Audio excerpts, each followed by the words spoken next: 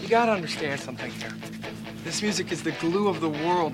It holds it all together. Without this, life would be meaningless.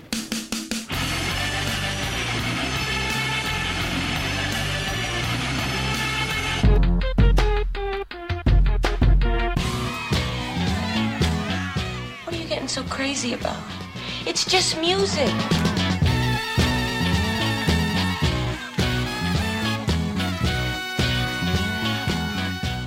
Welcome to Sound Opinions from Chicago Public Radio and American Public Media. I'm Jim DeRogatis, the pop music critic at the Chicago Sun-Times. And I'm Greg Kot. I write about rock and roll for the Chicago Tribune. Today on the world's only rock and roll talk show, Jim and I play our favorite scary rock songs. We've dug deep in our collections to find the creepiest tracks ever, and we'll hear some of your picks as well.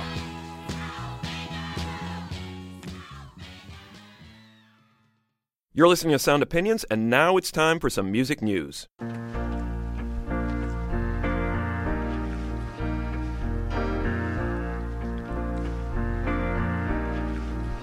This is it.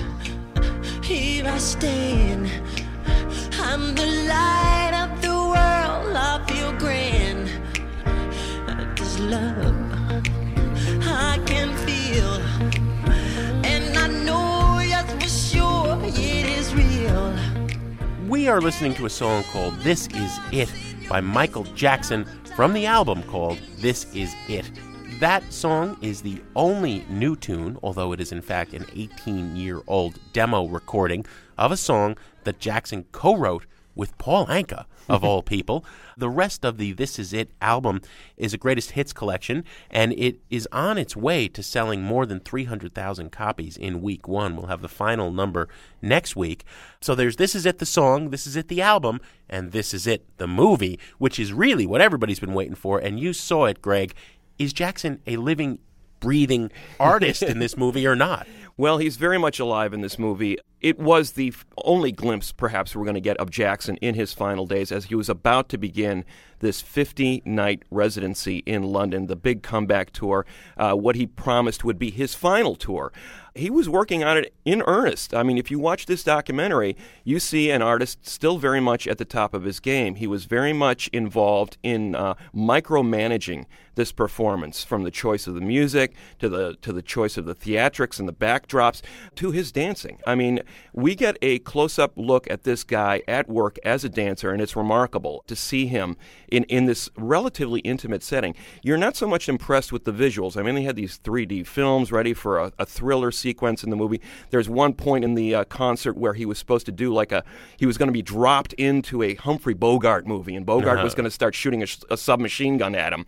This doesn't really translate that well in the movie. What does translate is you're up close watching Jackson work, and you realize that he is very sharp, very detail-oriented, very much about taking the smallest gestures and turning them into dramatic theater. He's still a great dancer. So the questions about his ability to physically do this, I think, are somewhat put aside, because what you see is Jackson was really working hard at this stuff.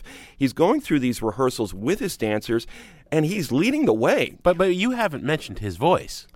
It's interesting because you really don't know, is his voice, what kind of shape it's in. I mean, they could have certainly overdubbed things. Yeah. They could have used backing tracks. My sense of it is that the voice was okay. It wasn't spectacular. There are moments in the film where he does stop and say, "Hey, listen, you're hurting me here. I shouldn't be singing this much right now before this tour starts." So there is a little bit of presaging of what was about to happen to him.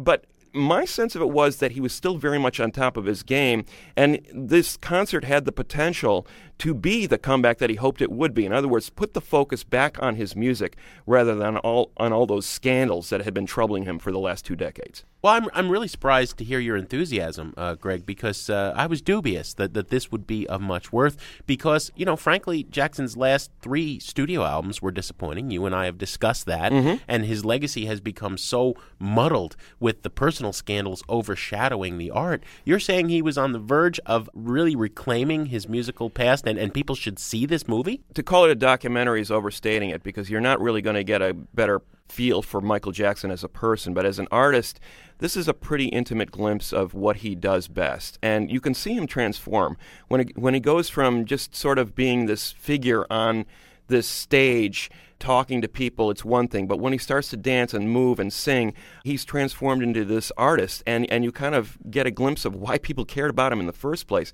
So yes, I think it's extraordinary in a lot of ways. It's kind of like perching on Dylan's shoulder in Don't Look Back, in the 60s. That similar kind of uncharacteristic inside look at a great artist at the peak of his game. I think people should see it.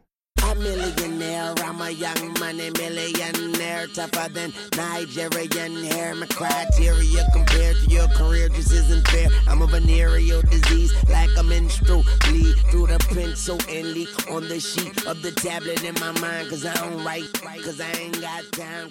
That is the Grammy-winning track, A Milli, one of the top singles of 2008 by Lil Wayne. Just last week on the show, we played another of his number one smash hits from last year, Lollipop. This guy sold more records than anyone else last year, 2.8 million copies, and he's one of the dominant forces in hip-hop or American popular music today, both as a producer and a rapper. Now he's going to be a prisoner. In 2007, in the summer, his tour bus was stopped after he played a concert in Manhattan, and police found a loaded handgun on the bus. Wayne tried to deny. Dwayne Carter tried to say, this wasn't my gun, or somebody else on the bus. I didn't know. He was linked to it by DNA. He was facing almost 4 years in jail. Instead, he took a plea agreement, and now he's going to be behind bars for 1 year. At the same time, when he is arguably the most important force on the pop charts today. Yeah, there's no doubt about it. It's a disturbing trend, too, Jim, because in some ways, Lil Wayne's predecessor as the leading hit maker in hip-hop, T.I., is also serving prison time. He's 5 months into his 1 year sentence. He also was arrested on a 2000 felony weapons charge and sentenced to prison. He's supposed to get out in March next year. Meanwhile, there was an interview put out with his wife saying that he's doing good, he's passing the time by working out and just doing the things they do inside. But his fame remains at a peak. He just recently won a BET award from prison, and he's still on the Billboard 200 pop charts. I wonder if there's ever been a public radio show done from inside. Maybe you and I would be a good career move. I was working in the lab late one night when my eyes beheld an eerie sight. For my monster from his slab began to rise, and suddenly, to my surprise, He did the mash, he did the monster mash. the monster mash. It was a graveyard He smash. did the mash, It caught on in a he flash. did the mash.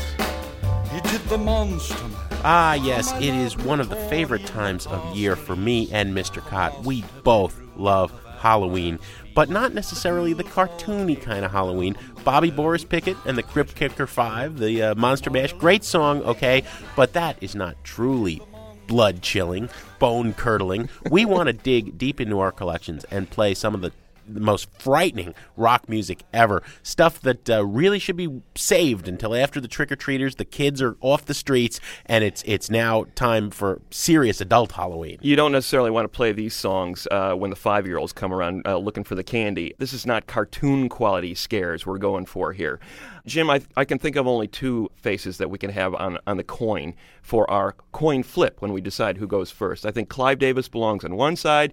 Who should we have on the other? Irving Azoff has got to be on the other. Those are the two most frightening men in rock history. The coin is in the air, and Clive Davis it is. Mr. Cott, you get to go first. Well, thank you. I can only think of one way to follow Clive Davis in terms of the scariness factor, and that is to do a song about cannibalism. You know, pop music is full of these songs exploring dire scenarios, in some cases historic events that were quite tragic. You know, I'm thinking of a song like the Bee Gees doing New York mining disaster 1941, or Gordon Lightfoot's The Wreck of the Edmund Fitzgerald. People put in dire circumstances and their struggle memorialized in song. The song I'm going to play is a true one-hit wonder. In fact, it's amazing. This song actually climbed into the top 40 when it was released in 1971. And it is a song about cannibalism. Three guys go into a mine two guys come out. Okay? Oh, man. What happens to the third guy, the titular character in this song? Timothy. It was by a group called The Boys from Western Pennsylvania. Interesting anecdote about this song. It was written by Rupert Holmes, the guy who wrote the Pina Colada song. Oh, my God. This was his break into the music industry. He was like a 20-year-old guy looking for a break. His scheme was, I'm going to write a song for this group that I kind of like from Western Pennsylvania, and I'm going to write a really heinous song so that it gets banned from the radio. So it's a catchy song. It's got lots of hooks in it, but at the same time, you listen to the words closely, you go, ew. Is he talking about what I think he's talking about? Wow. It's The Boys with a song called Timothy on Sound Opinions.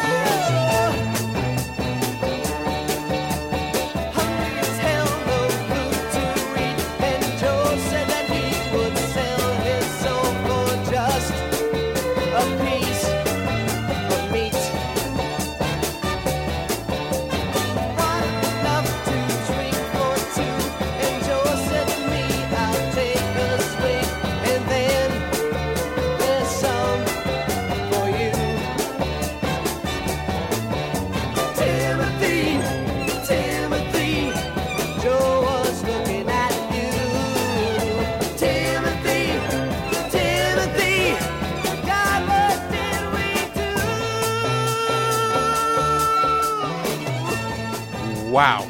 Timothy by The Boys on Sound Opinions, Mr. Cott's first choice for a truly scary Halloween rock song. You're sick, Greg. Cannibalism, where do you go from there, right? I'll tell you what, I have a problem when we do shows like this. I always come up instantly with a list of 50 songs, and I want to play them all. And even if I knocked you out and did the whole show myself, I wouldn't get them all in. So I have to make it a little harder. In narrowing down my list of the scariest rock songs ever, I wanted to take songs that were great and scary on their own, and then became even more horrifying when they were used in film soundtracks. Mm-hmm. So I'm going to do movies and music. This is a quadruple feature. You're gonna, if you show these 4 movies on a Halloween night, you won't sleep for the rest of the year. Trust me. And my first pick is from one of my choices of a director who has used rock music better in his films than anyone else in history. I'm talking about Jonathan Demme. Mm-hmm. I think he is a true genius in this.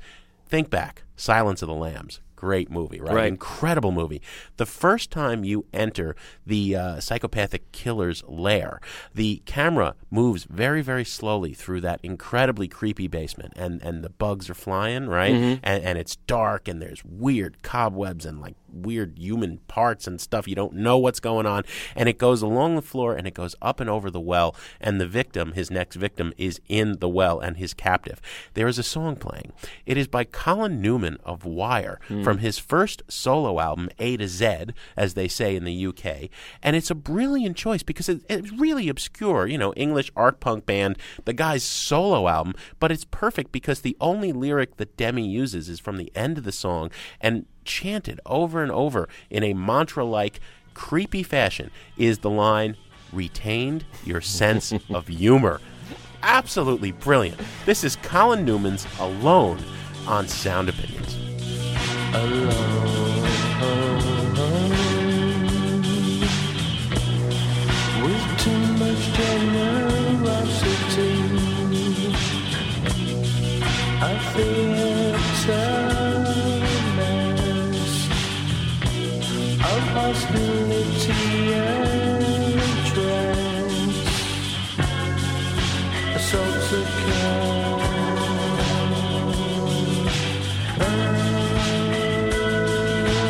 Frequently, and those who come to conquer need strength. damage accumulates. Still moving into tears. Retain the sense of humor. Retain a sense of humor. Retain a sense of humor. Retain the sense of humor. Retain the sense of humor. Retain the sense of humor.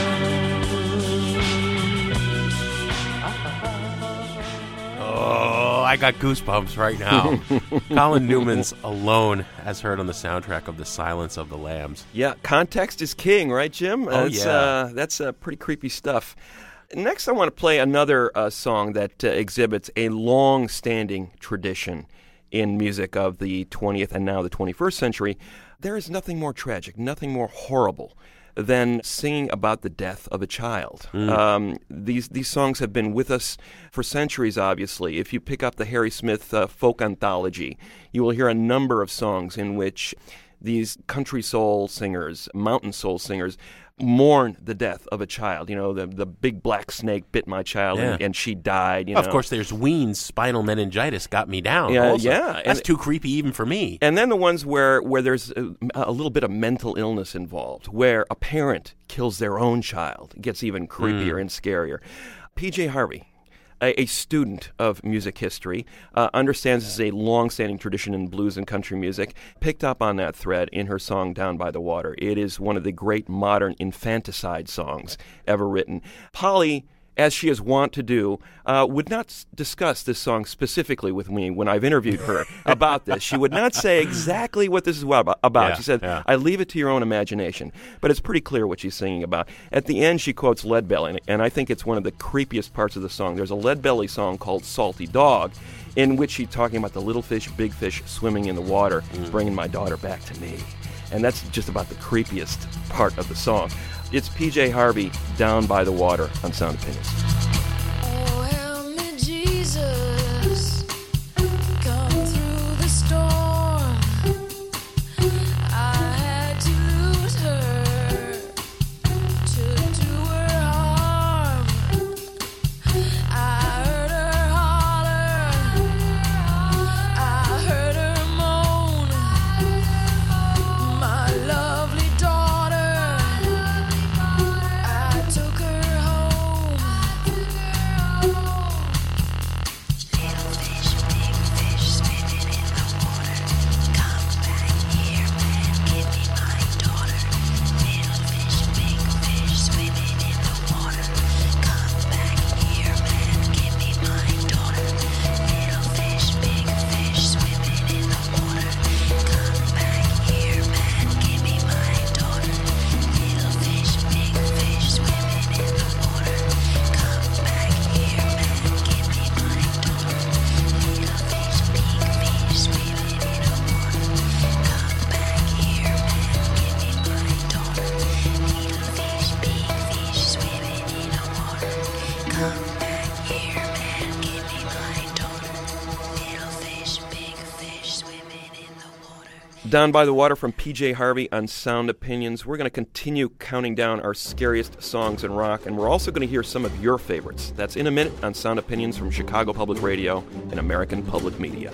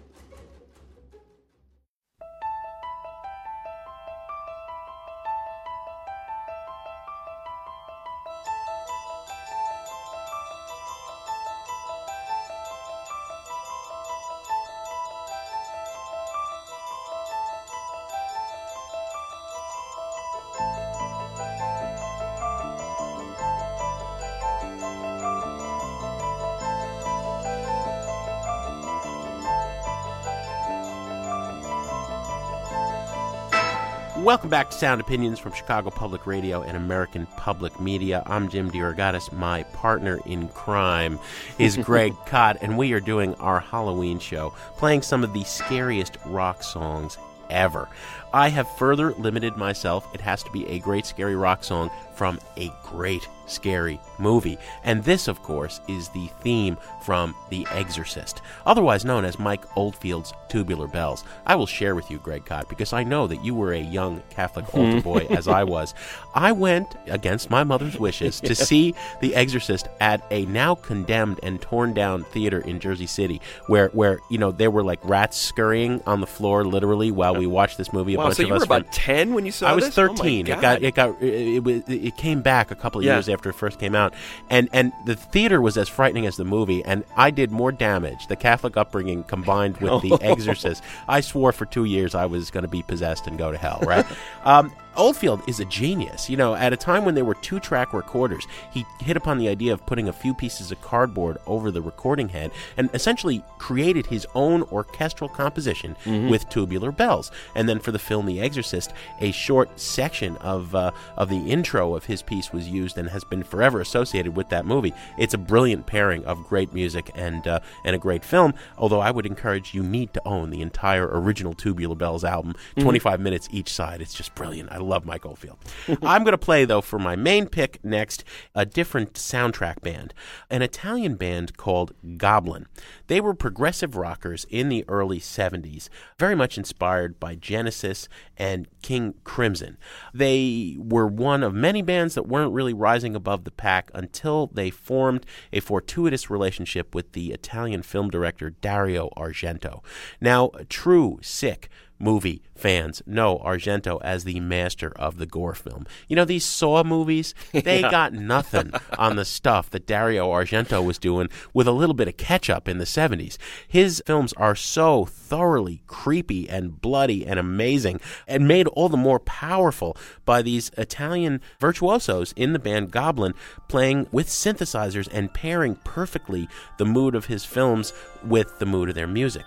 Goblin is probably best known because they also did the soundtrack for George Romero's classic Dawn of the Dead. I think the only time they really broached the American public, where they were miscredited as the Goblins. No. They were Goblin, singular. The best of the many Argento soundtracks, though, is for Suspiria, which is a horrible movie, horrifying movie, and it's horrible music. It's good in every way, every bad way. Here's Goblin on Sound Opinions.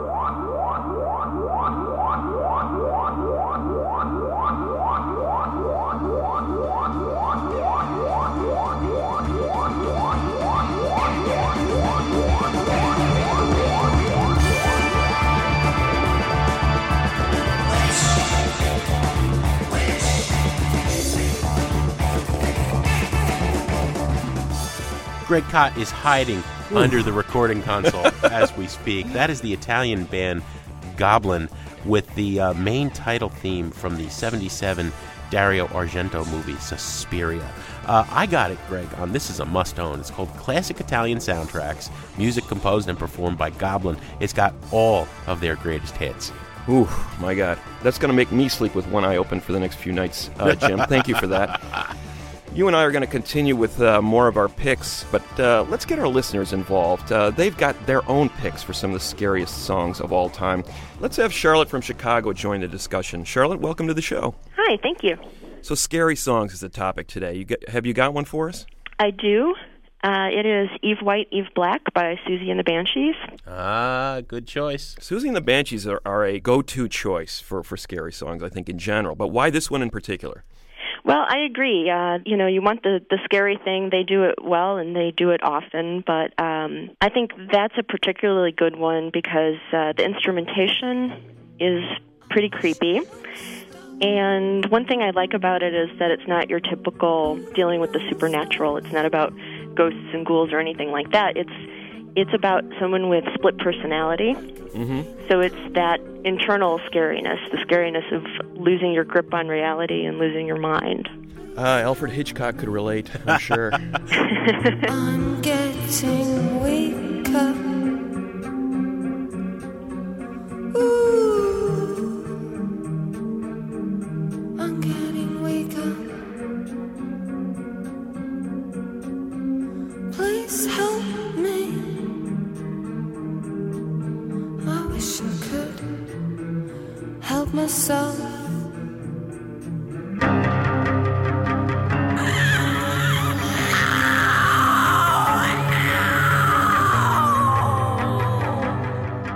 Man, a few bars in, I'm already creeped out. The immortal, possibly undead Susie Sue.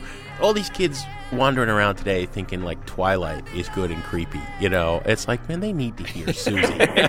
Now, Charlotte, you got to fess up. Is there a little goth in your past? A little bit. An unrepentant Susie fan. I know that it was very out of fashion for a while, but I never denied my love of Susie. And nor should you. Absolutely. Thank you, Charlotte, for being our guest on Sound Opinions. Oh, thank you.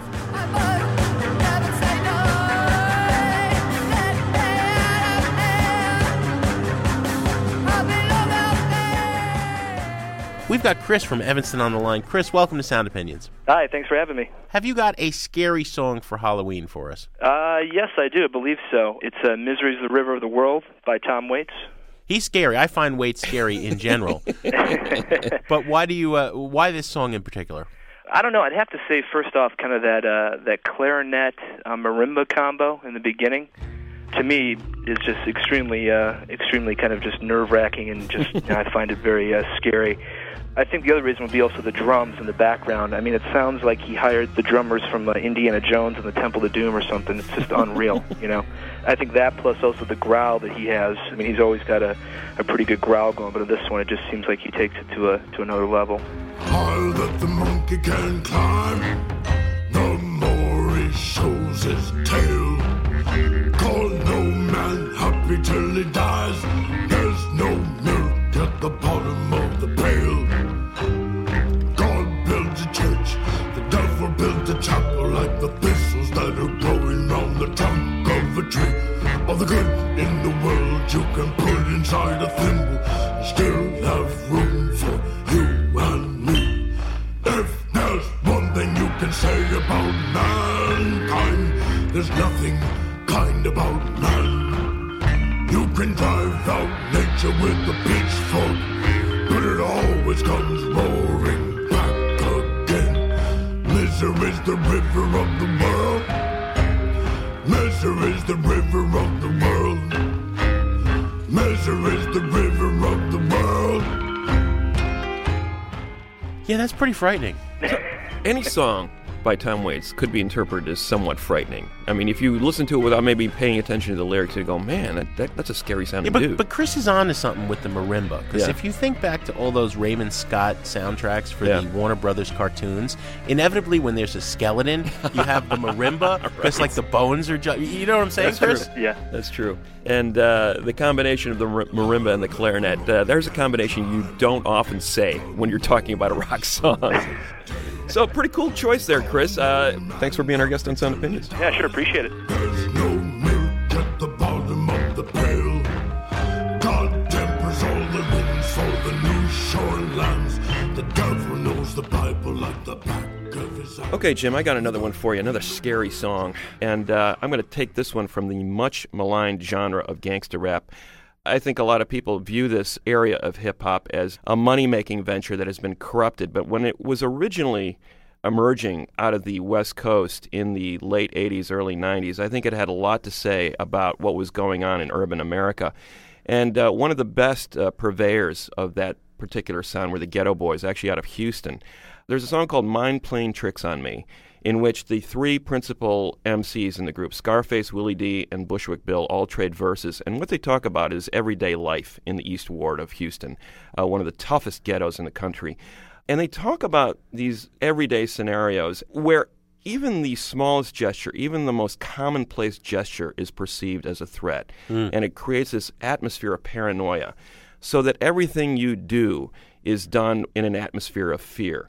The whole notion of the male in the ghetto is to be hard and to always be hard and to be ready for everything, but to maintain that posture day after day ends up creating a sort of atmosphere of mental illness where you start seeing things and hallucinating. And that's what this song is about. I think it's a really poignant tale about what it's like to live under these conditions, and at the same time really, really scary. So here's a bit of Mind Playing Tricks on Me from the Ghetto Boys, their 1991 track on Sound Opinions. I sit alone in my four-cornered room staring at candles. Cool out, man. We're on the radio, dude? Yeah. Oh, all right. Well, peep this here. At night I can't sleep. I toss and turn. Candlesticks in the dark, visions of bodies being burned. Four walls closing in, getting bigger. I'm paranoid, sleeping with my finger on the trigger. My mother's always stressing I ain't living right, but I ain't going out without a fight. See, every time my eyes close, I start sweating and blood starts coming out my nose. It's somebody watching the act, but I don't know who it is, so I'm watching my back. I can see them when I'm deep in the covers. When I awake, I hear a car burning rubber. He owns a black hat like I own, a black suit and a cane like my own. Some might say take a chill beat, but I can't, G, cause there's somebody trying to kill me. I'm popping in the clip when the wind blows. Every 20 seconds got me peeping out my window.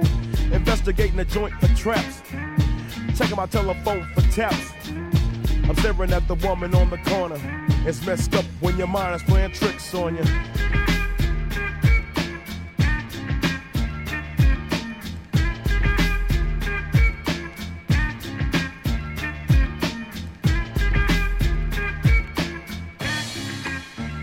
I make big money, I drive big cars, everybody know me. It's like I'm a movie star, but late at night, something ain't right. I feel I'm being tailed by the same sucker's headlights. Is it that fool that I ran off the block? Or is it that clown last week that I shot? Or is it the one I beat for $5,000? Thought he had cane, but it was gold, man, a flower. Reached under my seat, now I'm popping for the suckers. Ain't no use to me lying, I was scared than a monster. Hook the left in the Popeyes and Bell Dot quick. If it's going down, let's get it over with. Here they come, just like I figured. I got my hand on a chrome-plated trigger. What I saw, I'll make you start giggling. 3 blind, crippling, crazy senior citizens. I live by the sword. I take my boys everywhere I go because I'm paranoid. I keep looking over my shoulder and peeping around corners. My mind is playing tricks on me.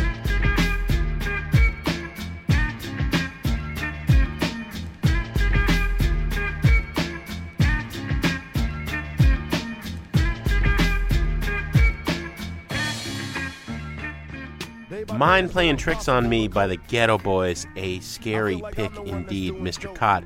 If you want to share your favorite scary rock songs with us or comment on anything we've talked about on Sound Opinions, call our hotline 888-859-1800 or email interact@soundopinions.org. We'll be back in a minute on Sound Opinions from Chicago Public Radio and American Public Media with our final songs for Halloween. Bang and get it over with. And then I'm worry-free, but that's nonsense. I got a little boy to look after. And if I died, then my child would be a bastard. I had a woman down with me. But to me, it seems like she was down to get me. She helped me out in this. But to me, she was just another chick. Now she's back with her mother. Now I'm realizing that I love her. Now I'm feeling lonely. My mind is playing tricks on me.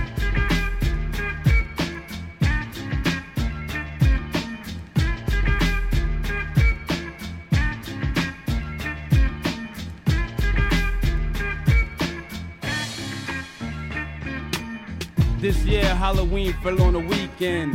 Me and Ghetto Boys are trick-or-treating, robbing little kids for bags, till an old man got behind our rags. So we speeded up the pace, took a look back, and he was right before our face. We were in for a squabble, no doubt, so I swung and tried to take him out. He was going down, we planned, but this wasn't no ordinary.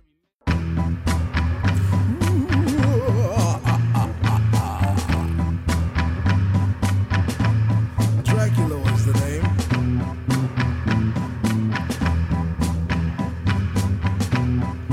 And the boogeyman is my fame.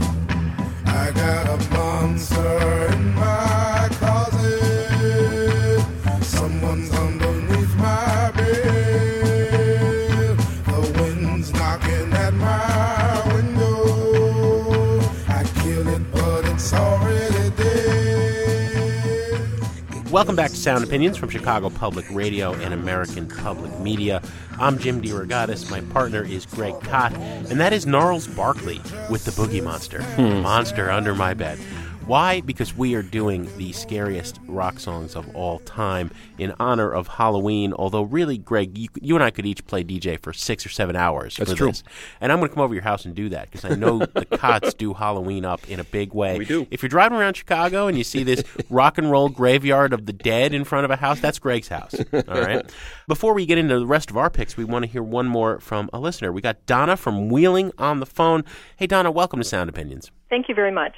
So, Halloween, scary songs. We want something really frightening. What do you got for us? Okay, The Cramps, Human Fly. Yes! Oh, yeah.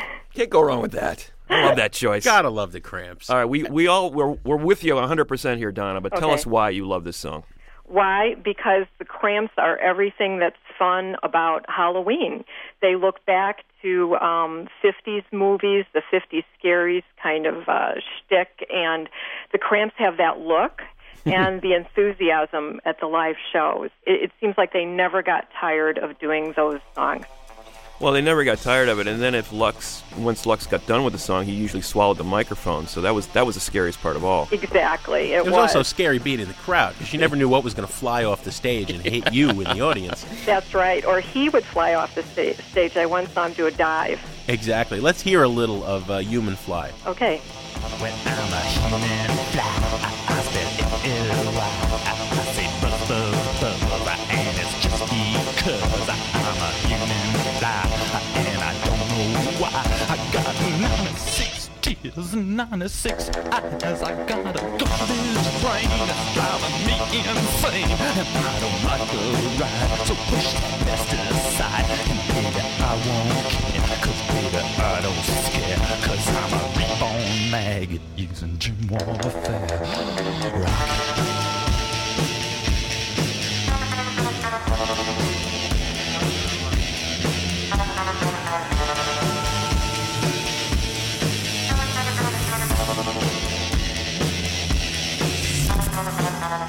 That just brings back so many cool memories. I mean, with names, what was it? Ivy Rorschach, right, on treble tone guitar, Lux interior. Wasn't Nick Knox the drummer? Yeah. They shouldn't be in a Halloween movie. Well, that's the perfect song choice, too, because, Greg, when we memorialized Lux Interior, when he died not all that long ago, that was the song we played. Because that's sort of that's the first stop you got to go if you're talking about the Cramps, I think. Absolutely. So you're going to be cranking this for the Halloweeners when they come by your house? I Donna? definitely am. And it's great because now with YouTube you can watch old videos and things like that, so I'll probably have that on in the background. Excellent. Great. Thanks for coming on the show, Donna. Thanks so much. It was fun.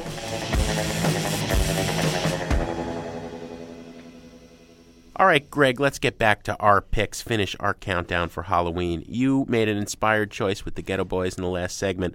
I'm going to do an even more frightening, I think, hip-hop pick because it's less obvious. I mean, the Ghetto Boys, there was an element of hype when they came out. They were trying to be the scariest hip-hop crew ever. Wu-Tang Clan was not. Wu-Tang Clan was shrouding themselves in mystery and enigma on Staten Island, but fascinated with Japanese culture and in particular the lore of the samurai. Now, I am making things more complicated for myself because I'm not just doing great songs. I'm doing great songs that became part of great horror movies and were all the better for it. So it has to be a great movie, has to be a great song. I'm going to play something from Ghost Dog. Now, Ghost Dog was that 1999 film by Jim Jarmusch, starring Forrest Whitaker as an assassin, a horrifying guy who killed without remorse, yet lived with the code of the samurai, had a certain moral ethic, albeit a twisted one. It was the perfect setting for the Wu-Tang Clan, and in particular, RZA, to show his talents as a producer and a rapper. The merger of music and mood and visuals is just perfect throughout that film. I don't know if you've ever seen it. You ever seen it? Yeah. Oh, my God. What a great movie. Not a horror movie, but a nihilistic message at the core of it, that the more you think about it, because there aren't monsters jumping out, these are real people just living with a perverse way of viewing the world in which life doesn't matter at all. That makes it all the more frightening for me. And one of the centerpieces musically for me is this song, Samurai Showdown, Raise Your Swords, which really shows the RZA at his best. Here it is, Wu-Tang Clan from the Ghost Dog soundtrack on Sound Opinions. Samurai Showdown. Yo, DTN, how dare you challenge me? You will die for the tip of my sword today.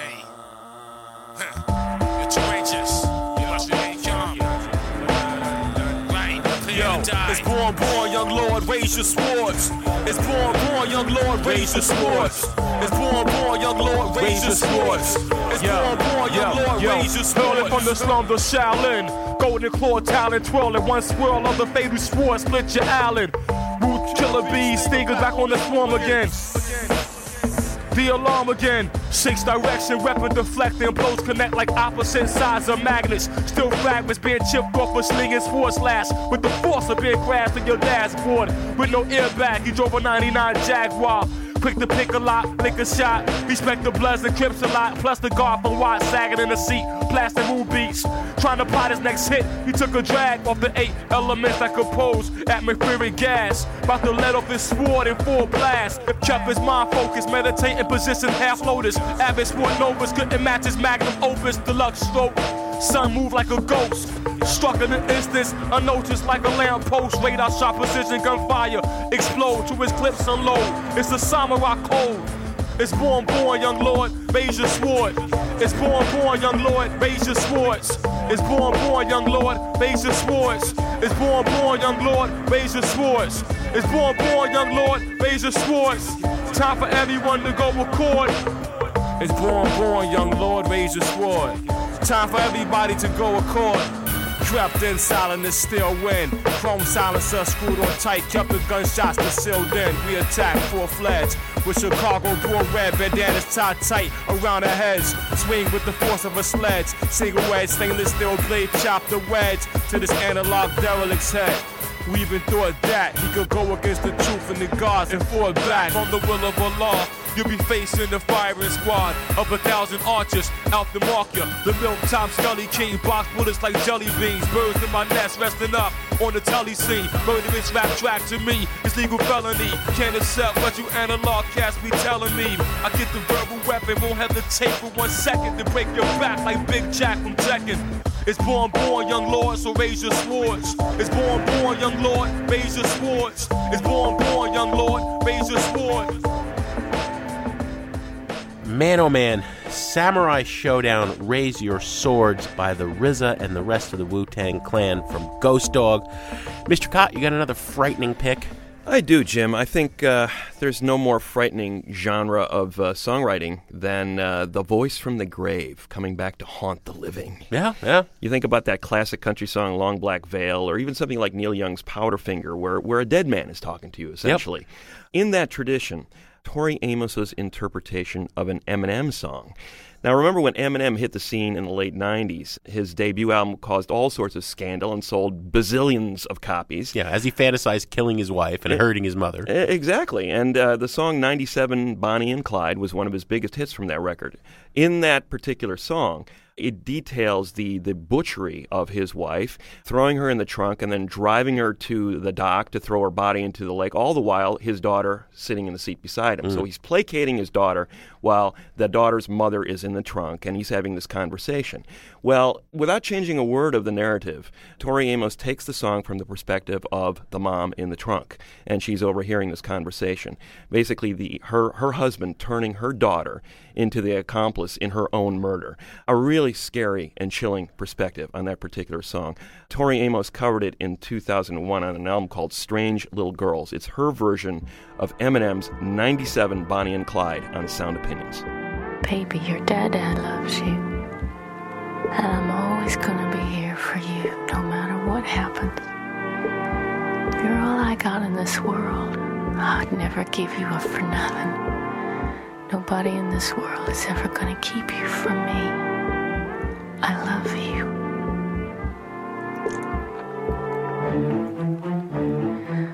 Come on, hey, we're going to the beach.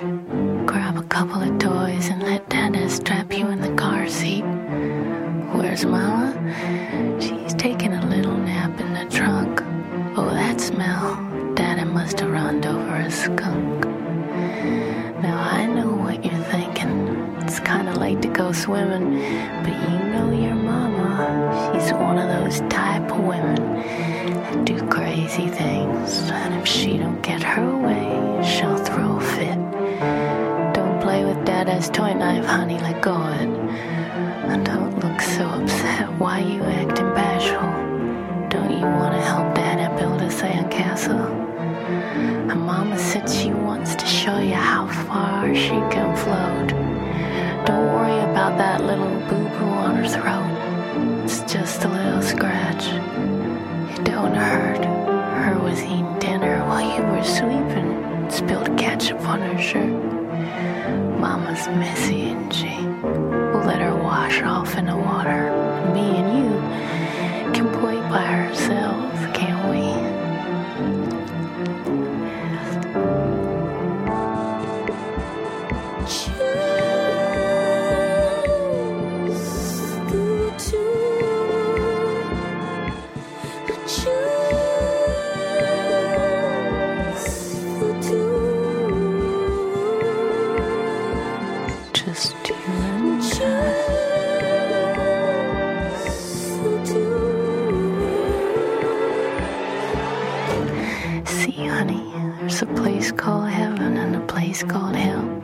There's a place called prison and a place called jail. And Dada's probably on his way to all of them except one. Because Mama's got a new husband and a stepson. And you don't want a brother, do you?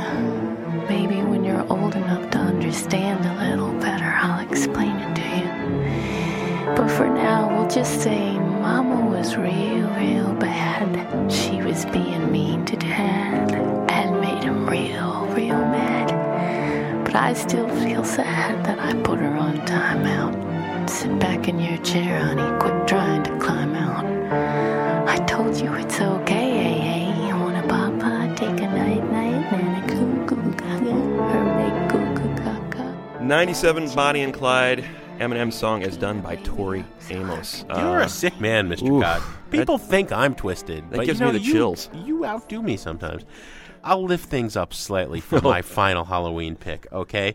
David Lynch, of course, is one of the most visionary film directors in American history. I mean, nobody sees the world as oddly as Lynch.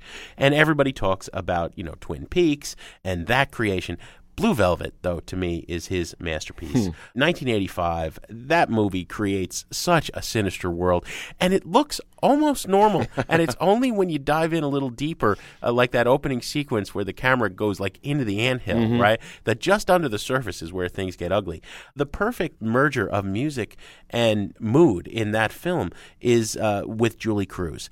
Originally, David Lynch wanted to use a song for a key scene, This Mortal Coil, the industrial dance band's version of Song to the Siren by Tim Buckley, but it was way too expensive for him to get the rights to. So he turned to the guy who was doing his music, the great composer Angelo Badalamenti, and said, can you write something in that style? And I want the voice of an angel to sing the song.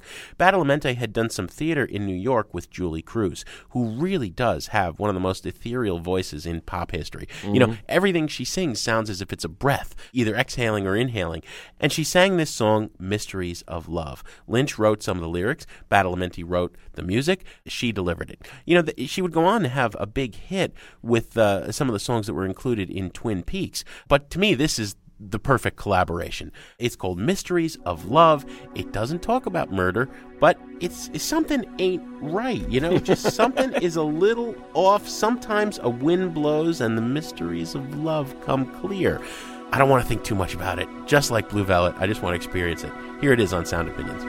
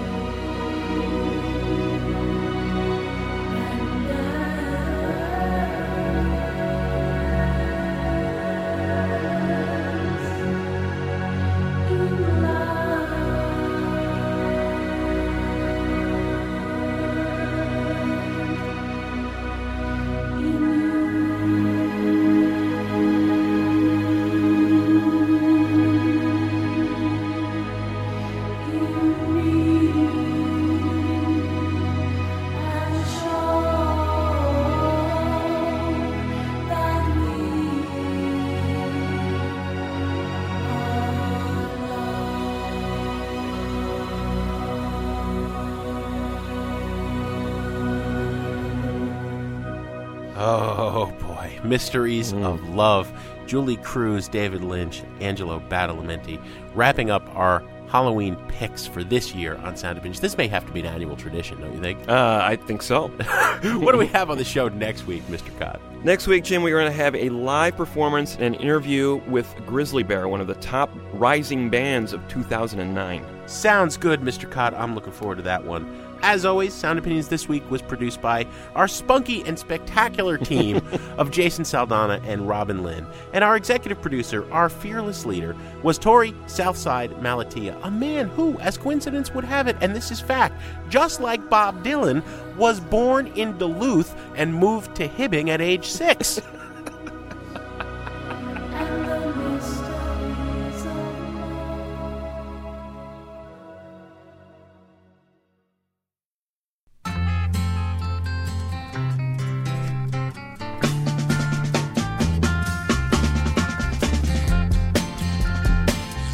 Operator, can you help me? Help me if you please. Give me the right area code and the number that I need. My right or left up on the midnight flyer. singing like a summer breeze. On Sound Opinions, everyone's a critic. Now it's time to hear what you have to say. New messages. Hello, this is Bruce Collin from Lakeville, Minnesota, and I'd like to thank you for your interview with Phoenix the other day. I thought that their last record, Wolfgang Amadeus Phoenix, was about the best album of last year and just listenable on so many levels. And after years of listening to really bad French pop music, I think they're just a completely refreshing new twist on popular music.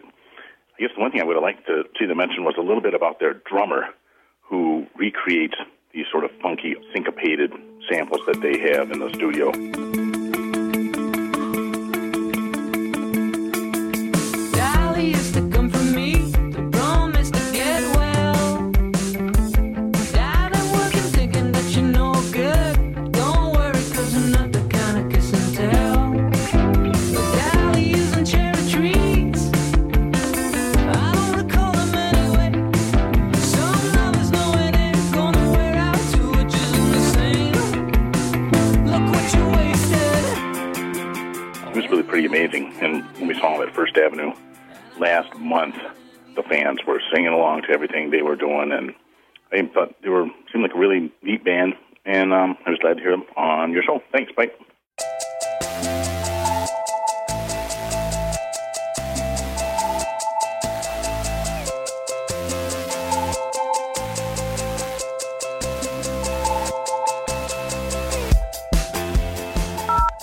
Hi, this is Ruby. I'm calling from Chicago. I'm calling about the Phoenix show that you just did. And I had been watching this car commercial for days or weeks now, wondering who is that band, what's that great song, and then here they are on your show. It was a terrific interview and performance.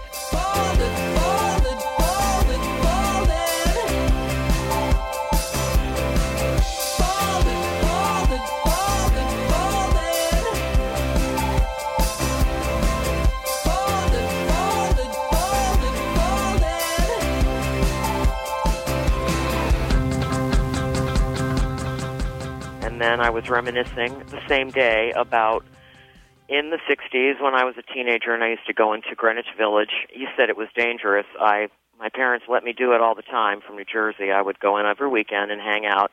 I saw the Fugs many, many times. They used to play in their dirty underwear. That's all they wore. And they had plastic baby dolls that they would throw around the stage, which at that point was very outrageous at the time. And there you have a Desert Island Disc with the Fugs. So sometimes I get angry at the show, and then other times, like yesterday, I absolutely love the show. So take it easy, guys. Bye. It's alright, come on up. It's alright, come on up. We got baskets, baskets of love. Come up, get baby. Come up on us now. Standing here a trembling and a singing, coaxing you with pretty words. It's alright, come on up. It's alright, come on up. We got baskets, baskets of love. Hey, Jim and Greg. This is Andy from Raleigh, North Carolina. I want to thank you for giving some love to one of my favorite bands, the Fugs, with your Island Jukebox pick. I first heard their album, It Crawled Into My Hand, Honest, when I was 10 years old back in '69. And I still own that original album that I listened to. My friends, they all thought the music was too weird, but I loved it. I still love it. So thanks for the tune. It's alright, come on up. It's alright, come on up. We got baskets, baskets of love. We got the friends there. We got the friends there. We got the friends there. We got the friends. No more messages.